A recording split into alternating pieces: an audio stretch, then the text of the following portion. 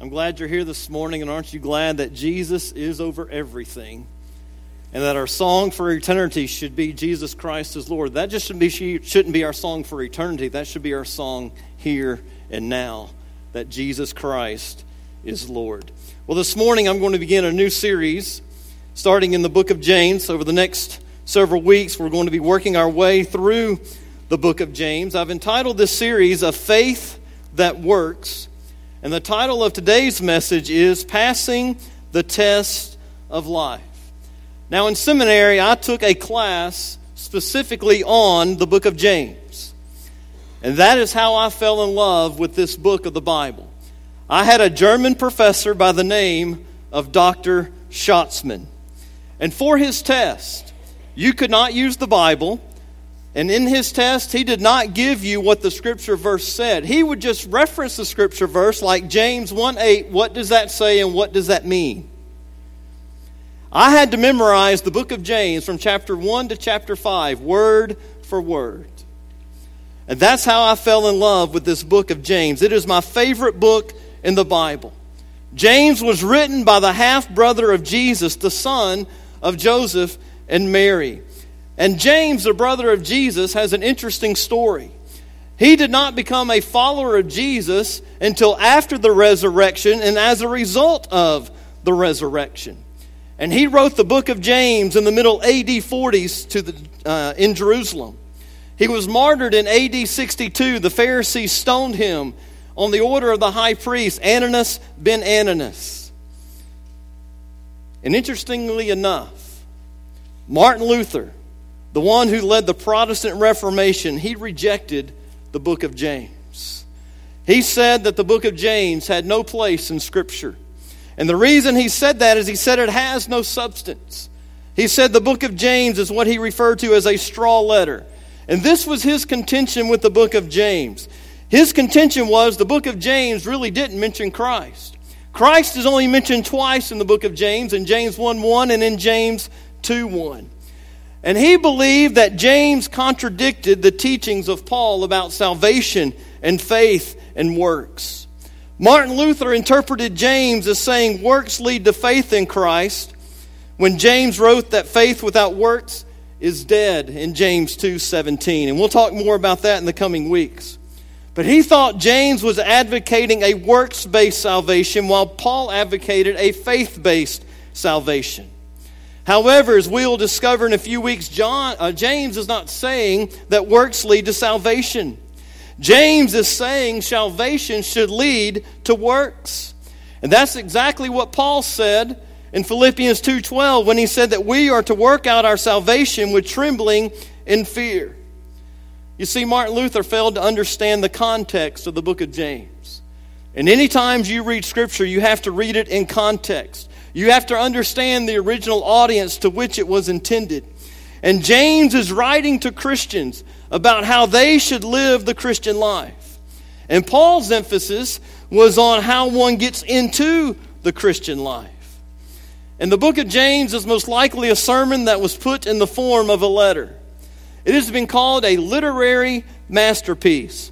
The book of James is concise, it's straight to the point. James uses a lot of metaphors and a lot of illustrations. He takes a lot of references from the Sermon on the Mount, which was Jesus' teachings in Matthew 5 through 7. And there are more imperatives, there are more commands in the book of James than any other book in the Bible percentage-wise. James has 108 verses. In those 108 verses, there are 61 imperatives. 61 imperatives in 108 verses. And 3% of the words in the book of James are imperatives or commands. And that's why some have labeled the book of James as the bossiest book in the Bible. It is the most practical book on Christian living in Scripture.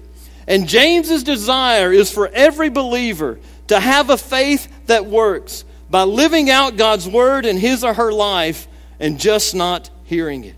James is like a parent. James is like a coach. He instructs, but he also chastises, and then he encourages. And in this short letter, James covers a lot of ground. He covers a lot of topics. He talks about God being the source of all things and God being over all things. He talks about faithfulness in the light of God's coming judgment. He talks about suffering and the testing of life, which we're going to look at this morning. He talks about the law. He talks about wisdom. He talks about poverty and wealth. He talks about teaching and the tongue and speech. And he talks about faith and works, which is the premise of his book. And if you and I want to have a faith that works, which should be the desire of everyone who has received Christ, then we must put into practice the teachings of James. Let me start by reading James 1:1, and I'm going to comment on that, and then we're going to get into the crux of the message in verses 2 through 12. James 1:1, James says, James, a slave of God and of the Lord Jesus Christ, to the 12 tribes in the dispersion, greetings. Now James comes from the Greek word Ichabos. Ichabos is the Hebrew equivalent of Jacob. And that name is given to him as a link to the nation of Israel. And there were 7 Jameses in the New Testament. But it's strongly believed, and I wrote about a 20-page paper on the authorship of the book of James when I was in that class. If you want to read that paper, I still have it. I'll be glad for you to look at it and come to your own conclusion. But after all that research and after writing that paper, there is no doubt in my mind that James, the half-brother of Jesus, is the author of this book. James was also the leader of the church in Jerusalem. And James, his life is a great indication of what happens when someone gives their life to Christ. His life was changed dramatically because of the gospel. And James, he says he's a servant of God. That word servant is the Greek word doulos. It's very important. It means slave or servant. And a doulos is one who has no rights at all because they've allocated all their rights to the one who owns him. It shows absolute loyalty and obedience to the master. And as a doulos, James was not born in that way. But James became a slave. He became a servant by putting his faith in Jesus. And you see, when we give our hearts to Christ, we become a doulos.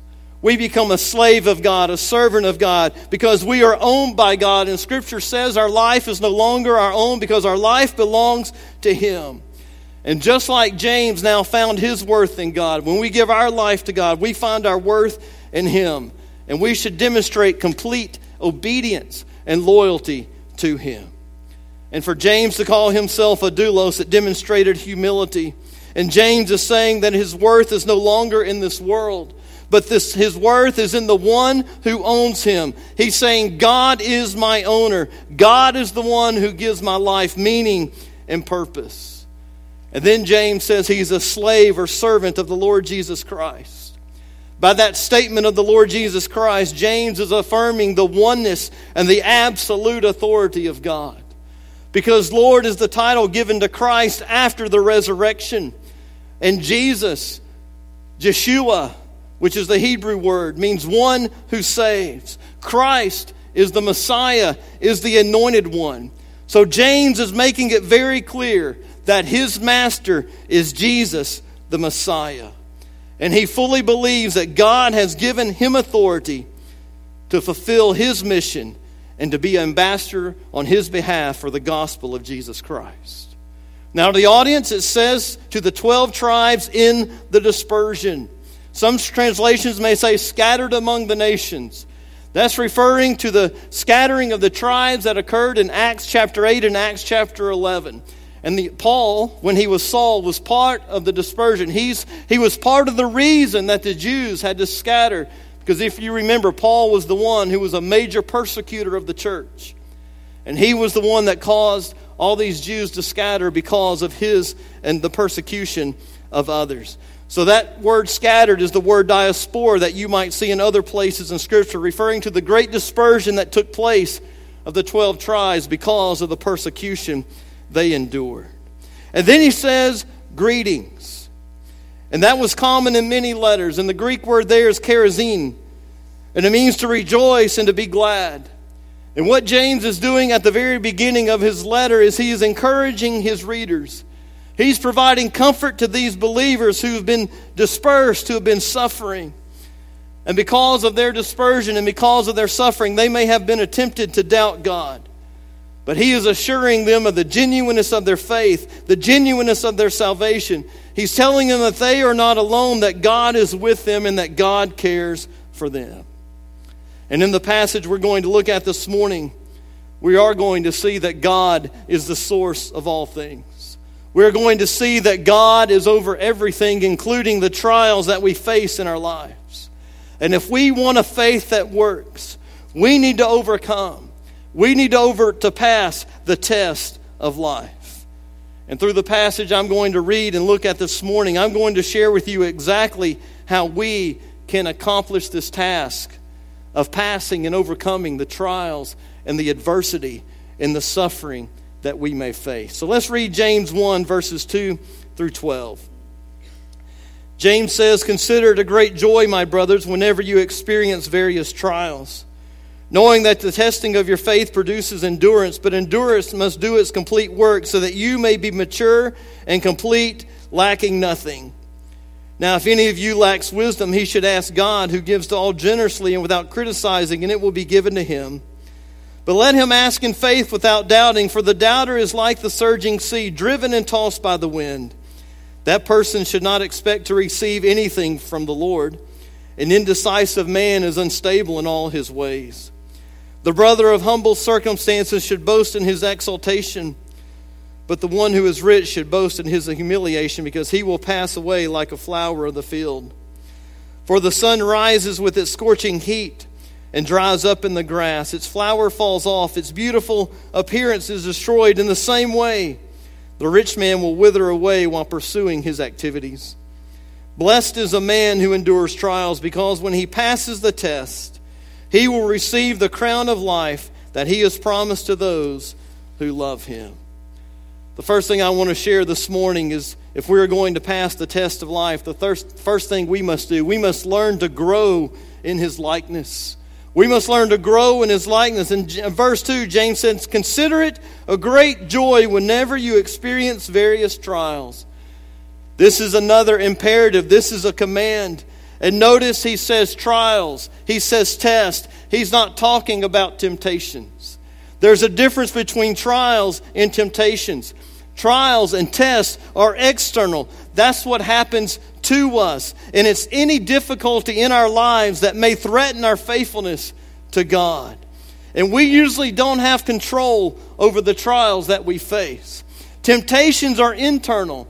Temptations are what begin with a thought and result in an action. We have control over those things. Temptations are what happens in us. And we're going to talk more about the temptations next week. But James says, have joy, count it joy when you have various trials in your life. Now, having joy in our struggles and pain is not about feeling, but it's about how we think. It's about our perspective. Because there are not many trials or many tests in our lives that cause us to smile. In school, I don't remember being excited about taking many tests. I really wasn't excited about taking Dr. Schatzman's test on the book of James. I loved the book of James, but that didn't mean I loved taking his test. And I remember in high school, it was in my junior year, I was taking honors chemistry. And the teacher put a test in front of us. She taught like a college professor. I was only a junior in high school. She gave us a test. It had 10 problems. No multiple choice, no true false. Just had to work out 10 problems. And we all took one look at that test, and there was a collective sigh that went over the room. You could hear a pin drop. And one of my friends said what I think we were all thinking. He said, "What the heck is this?" Except he didn't say heck. And we wasn't thinking heck. But our teacher heard him, and she went off on the class, and she was so fired up. That test didn't excite me when I was studying for it. It didn't excite me when I got it. It didn't excite me during, and it surely didn't excite me after it. I don't remember how well I did, but I know it wasn't very well. But we don't get excited about many tests. You see, in life, we don't get excited about the trials we face. We don't get excited when someone we love passes away. We don't get excited when we get that diagnosis from the doctor, or someone we love gets that diagnosis from the doctor. We don't get excited when we lose our job. We don't get excited when we don't make the team, or we don't get that scholarship we were trying to get, or we don't get into the college that we want to get into. We don't get excited when we have problems in our marriage or in our relationships. We don't get excited when we have financial struggles and have to live paycheck to paycheck. But James makes it very clear. He doesn't say if you have trials. James says when you have trials. Because I promise you, life is going to hurt at some point.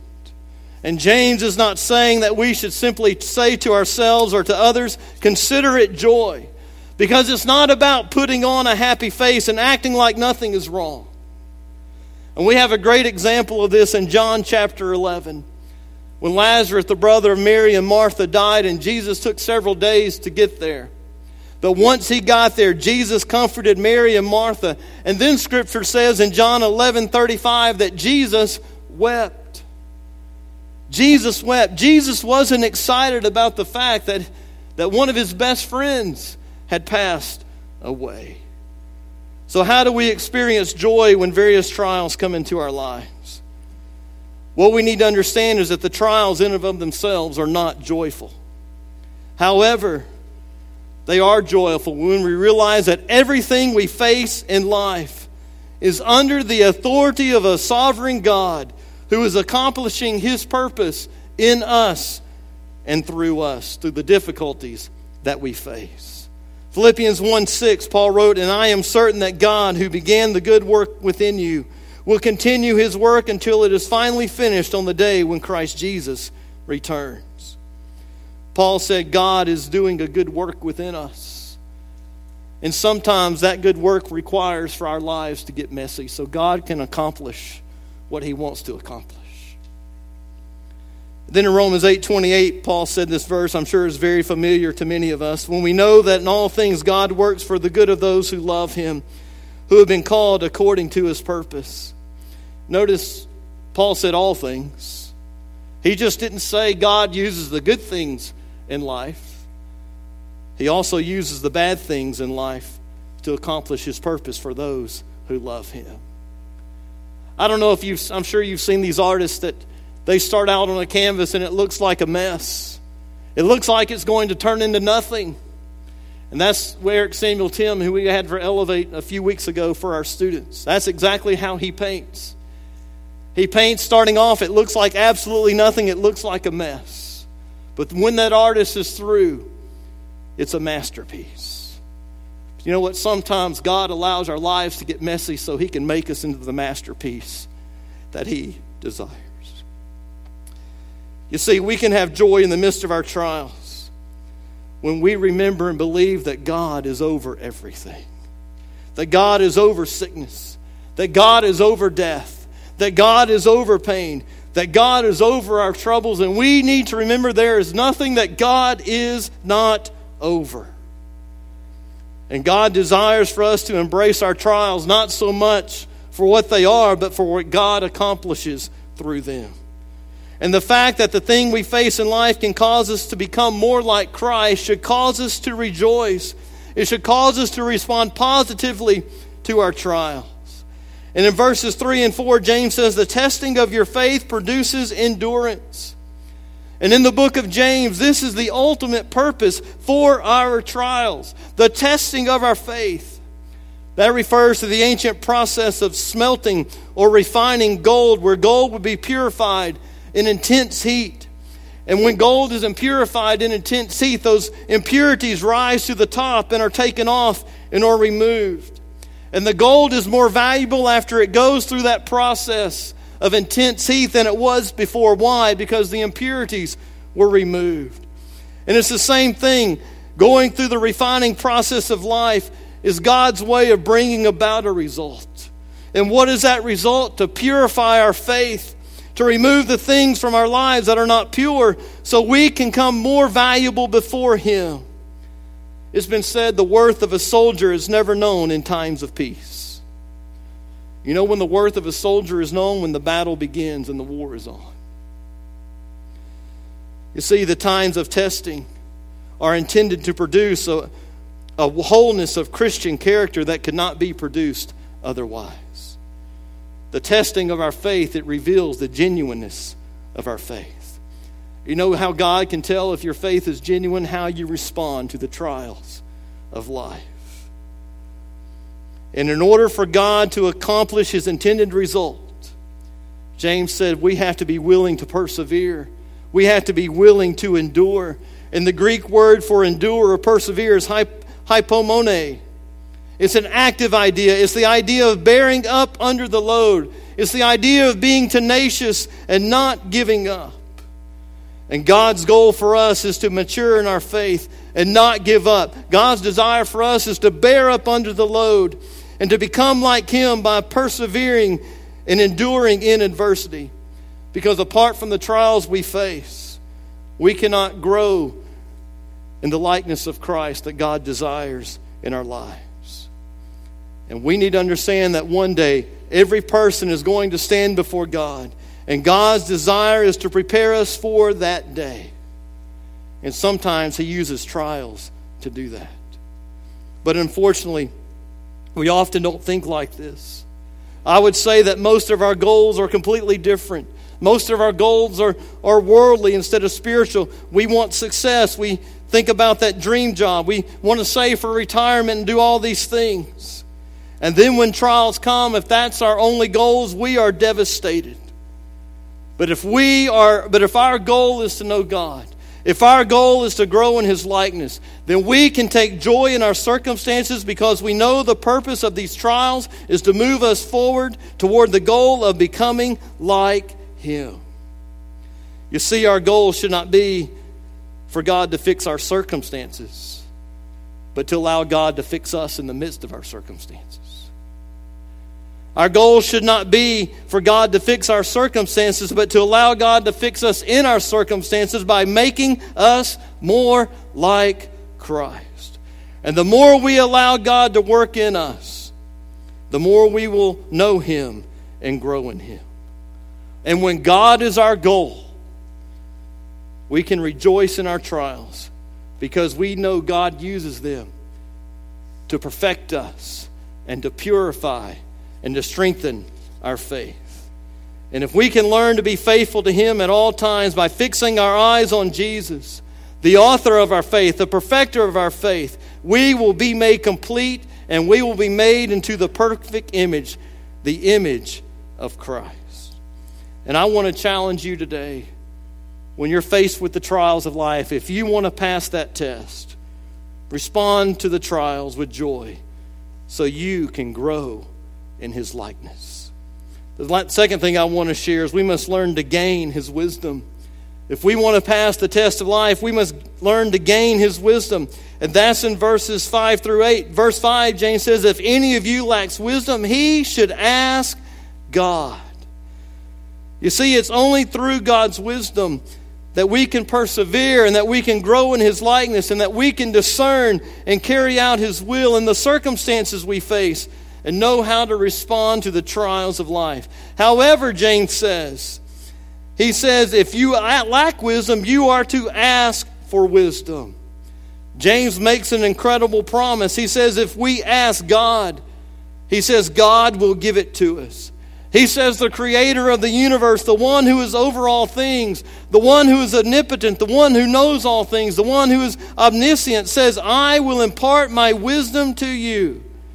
And James says He is willing to give it. He says He gives it generously. He gives it without hesitation. He gives it without reservation. He gives it without question and without grumbling and without complaining. He gives it without no second thoughts, with no questions asked. The key is all we have to do is ask. You see, God offers His wisdom, but we must be willing to receive it. And we must recognize that His knowledge and His wisdom is infinite and ours is finite. And it goes without saying that God knows a lot more than we do. But how often do we act as though if we know more than God does? Think about in your own life, how often have we refused to ask for advice? How often have we refused to ask for help? or ask for wisdom thinking we have it under control, thinking we have it figured out, thinking we know what we are doing. I remember when I was growing up, every summer we would travel to Iowa to see my grandparents on my dad's side. We always would stop in Illinois to visit my aunt and cousins that we had there. And this was way before GPS and way before cell phones. And on one occasion, we got lost. It was getting dark, and it kept getting darker. And just like any man, instead of stopping and asking for directions, my dad decided he could figure it out on his own. We drove around for well over an hour. And multiple times we came back to the same place where we started. And finally, my mom had enough. And I can see her to this day saying something to the effect, Kenneth, you stop this car right now and you go and ask for directions. You know what? My dad listened, finally. But we wasted all that time. He wasted all that gas trying to find his own way.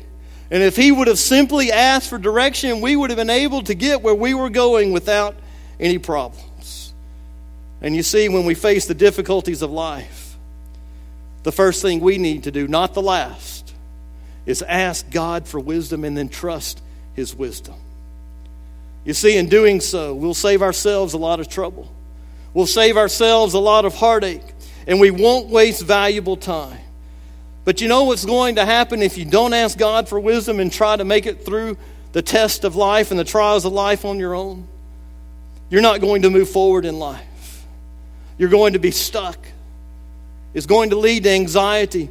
It's going to lead to fear. It's going to lead to frustration and maybe even depression. And if we're going to please God with our lives and persevere, we must gain His wisdom by asking God for His wisdom. And when we ask God for His wisdom, we're saying, God, I need your help. We're saying, God, I can't do this alone. You're admitting your dependence upon God. And when James says, ask God for wisdom and He'll give it to you, James is referring to Matthew 7:7 on the Sermon on the Mount when Jesus said, ask and it will be given to you. And I believe the reason that we don't know how to respond to tests and trials in our lives, the reason we don't know what to do, the reason we panic, the reason we fail, the reason we get frustrated is because we do not ask God, or we ask Him in the wrong way. And instead of seeking God, instead of seeking His wisdom, we seek the world's wisdom. We follow our own wisdom. And as Dr. Phil would say, not that I'm a big fan of Dr. Phil, but he has this great saying, how's that working for you?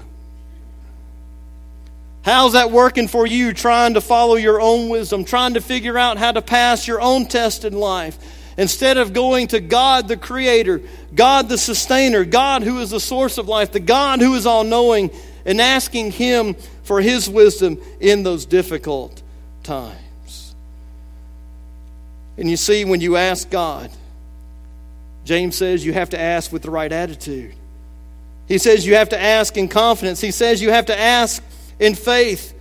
Verse 6, he says, but let him ask in faith without doubting, for the doubter is like the surging sea, driven and tossed by the wind. James says if you ask God for wisdom, you can't do it with doubt. You can't ask God for wisdom one day and then turn to the world and ask for wisdom the next day. Because that shows a lack of trust in God. That shows a lack in faith in God. And doubt draws us away from God. And James says if you come to God with doubt, guess what? You should not expect to receive anything from Him. Verse 7, that person should not expect to receive anything from the Lord if he asks in doubt. You see, doubt causes our trials to turn into temptations. Because if you doubt God in the times of testing, it can cause you to be tempted to look for your own solution instead of seeking God's solution. And James says if you doubt, he says you are double-minded. He says you are unstable in all your ways. If you say you believe in God and you say you trust in God and then you doubt God, he's saying you have divided loyalties.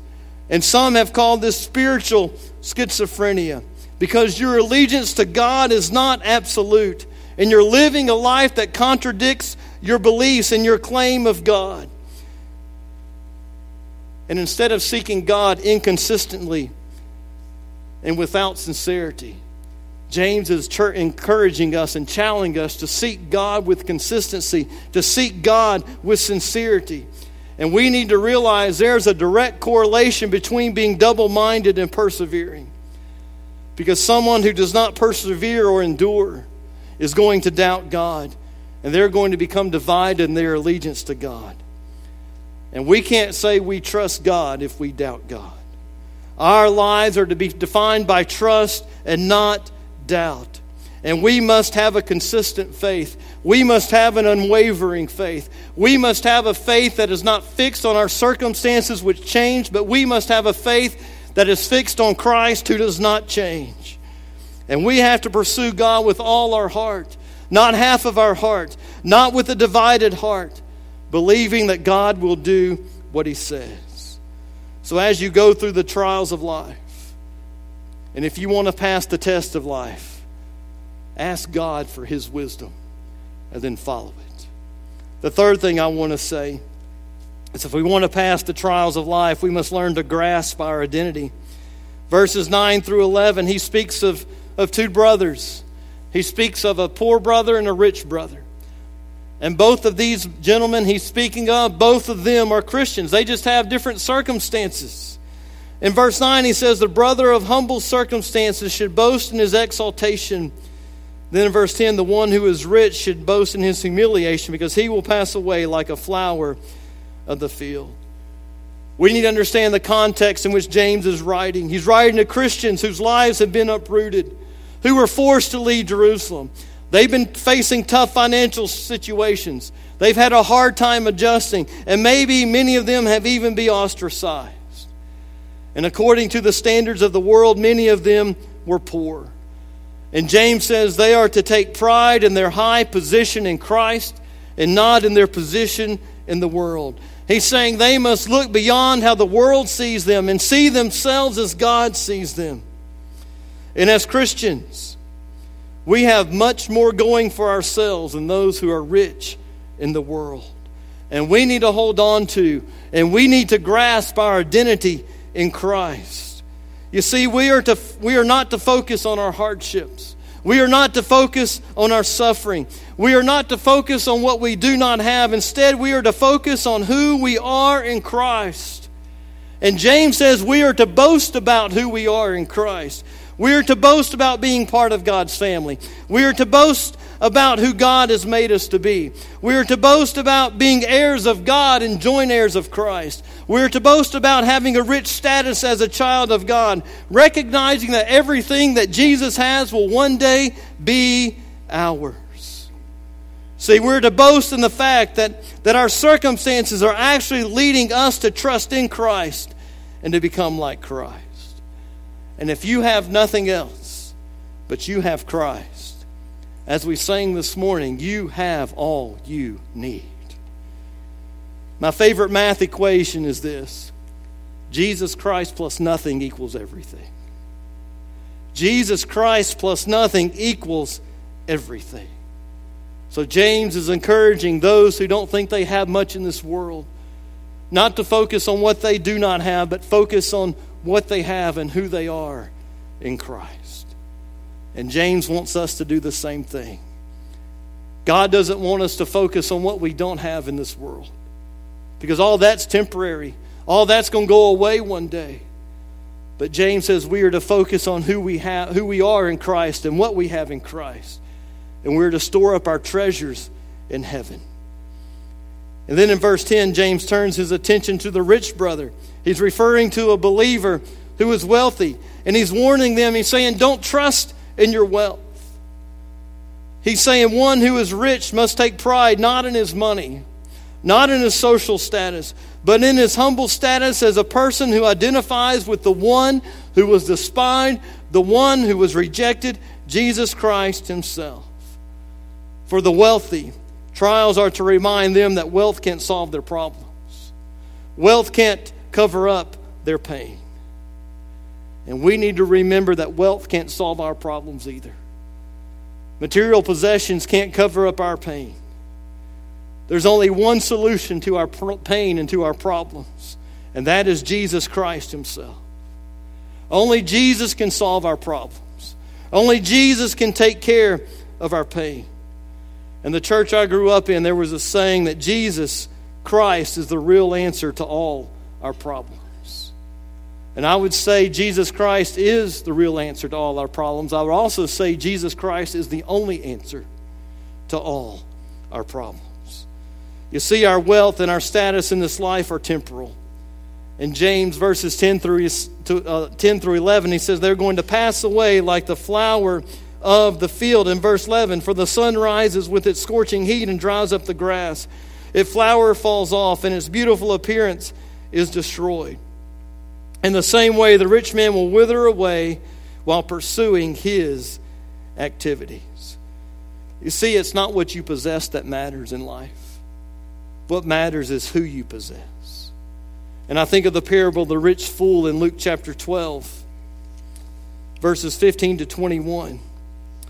Jesus said this in answer to the crowd. He said this in verse 15. He said, watch out and be on guard against all greed, because one's life is not in the abundance of his possessions. Jesus said it doesn't matter how much you accumulate here. Then he told them a parable. A rich man's land was very productive. He thought to himself, what should I do since I don't have anywhere to store my crops? I'll do this, he said. I'll tear down my barns and I'll build bigger ones and store all my grain and goods there.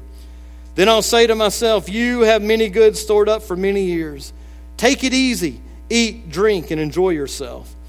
God said to him, you fool, this night your life is demanded of you, and the things you have prepared, whose will they be? That's how it is with the one who stores up treasure for himself and is not rich towards God. You see, in the face of death, wealth is meaningless. Wealth has no value.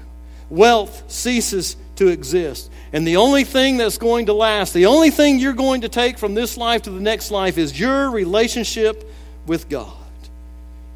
And if you don't take note of the real purpose in life, to honor God in all that you do and all that you go through, as God told the man who built all these barns and told him tonight your soul is going to be required of you, you may cease to exist in the middle of your pursuits, meaning that you may be so obsessed with wealth, you may be so obsessed with power, you may be so obsessed with social status that it consumes your life, and spiritually you will become dead. And if you pursue wealth, you're going to be consumed by wealth. But if you pursue Christ, you're going to be consumed by Christ. Your wealth is not in your possessions. Your wealth is not in your power. Your wealth is not in your popularity. Your worth and your ultimate significance is in Jesus Christ himself. And whether you are rich or poor, you are going to face the trials of life. And when those trials come, don't pay attention to how the world views you.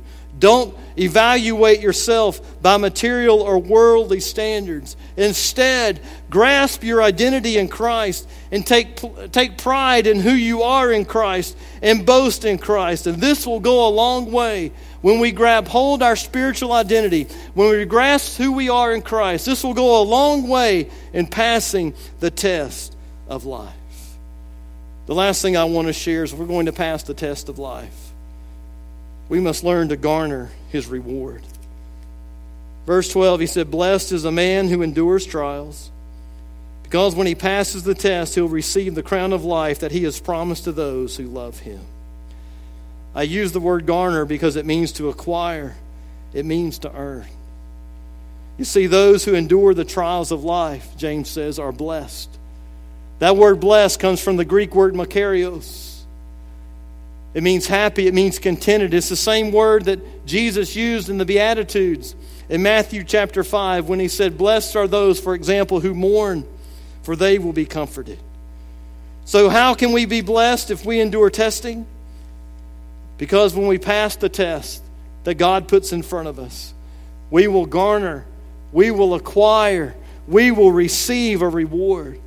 And the reward we receive for persevering and overcoming the test of life, James says, is the crown of life. And in the Greek, it actually means the crown which is life. And here the word for crown is the word Stephanos. It's a crown in terms of a laurel wreath. It was given to those who participated in athletic events, and they completed the event. They were given a laurel wreath. It was nice for a day, but it withered. It became a good keepsake, but nothing more. But you see, the reward that God promises us if we endure the trials of life is not one that withers. It's not one that's just a keepsake. The reward we receive is eternal. The reward we receive for loving God and persevering in the face of adversity is life itself. It's life eternal in Christ. 1 Corinthians 9:25. Look what Paul said in 1 Corinthians 9:25. Paul said this: "Now everyone who competes exercises self-control in everything.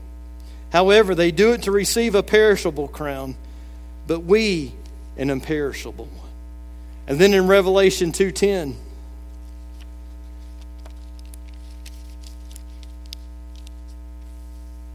John says this. He says, "Be faithful until death, and I will give you the crown of life." You know what happens when we're faithful to God in the trials of life and we're faithful unto death? We receive the crown of life, the crown which is life, abundant life, and eternal life. So when you go through trials, consider it joy, so you will receive the reward that God has promised. And James says He'll give the reward to those who endure and to those who love Him. You know what a sign is that you love God? Is that your love for Him is not based on your circumstances, but your love for Him is based on what Christ did for you. Your love for God is determined in how you respond to the trials of life that He puts in front of you. And James says, "Blessed are those who persevere in those trials, and yours will be abundant life and eternal life to those who love God." How you respond to the trials of life shows the genuineness of your faith and shows how real your love for God is. Don't base your love for God on what happens in your life. Base your love for God on what He did for you on the cross. 2 Corinthians 4:17. I love the New Living Translation interpretation of this verse. Paul wrote, "For our present troubles are small and won't last very long." And what he's saying is we need to remember that the trials of this life are only temporal.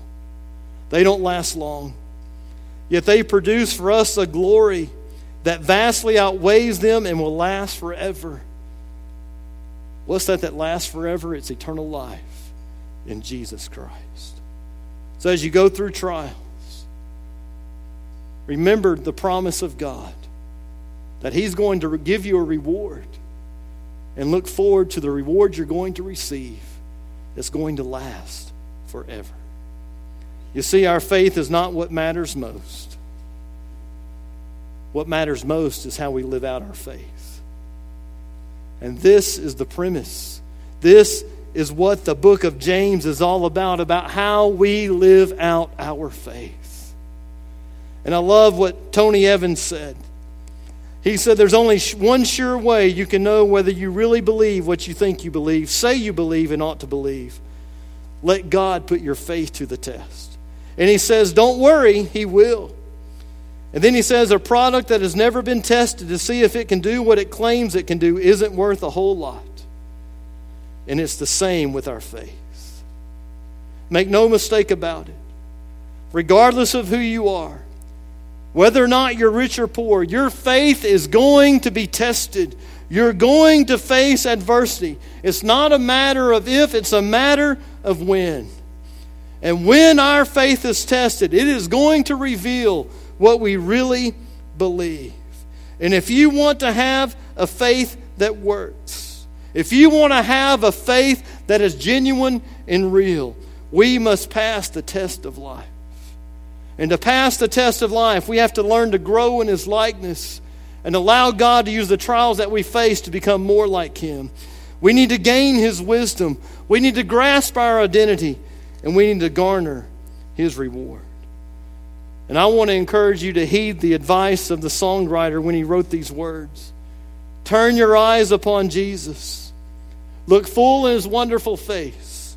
The things of this earth will grow strangely dim in the light of His glory and grace. As you face the trials of this life, what are you turning to this morning? And how are you responding to the difficulties you face? Let's pray. Father, we just come before you right now, and we just thank you for your word. We thank you for your truth. And Father, I'm just so thankful that you, through your Holy Spirit, led James to pen these words. And Father, they're so applicable to our lives. Because Father, no matter who we are going to face tests in our lives. We're going to face adversity. We're going to have struggles. But God, James lays it out for us and how we can overcome these struggles and how we can pass these tests. And Father, I pray that we who are here this morning who've received you, God, I pray that we would understand, Father, that you use those tests that we face for a purpose and for a reason. And God, is to show that our faith is genuine, is to purify our faith, is to strengthen us, is for us to show that our faith is real and we truly do love you. And Father, I don't know what everyone here this morning is going through or what trials they might be facing. But Father, I pray they would count it joy, understanding how you might use what they're going through so they can become more like you, Father. Lord, I pray they would seek your wisdom. God, I pray that they would understand who they are in Christ and that their focus would be on you and what you've done for them and not their circumstances. And then, Father, I pray that we would all understand that you have promised a reward to each one of us who endures and perseveres through the trials of life. God, you've promised the reward of eternal life and abundant life. And Father, I pray if there are those here this morning who need to come to this altar, God, and Father, maybe they're going through some tough things. Maybe they need to seek your wisdom.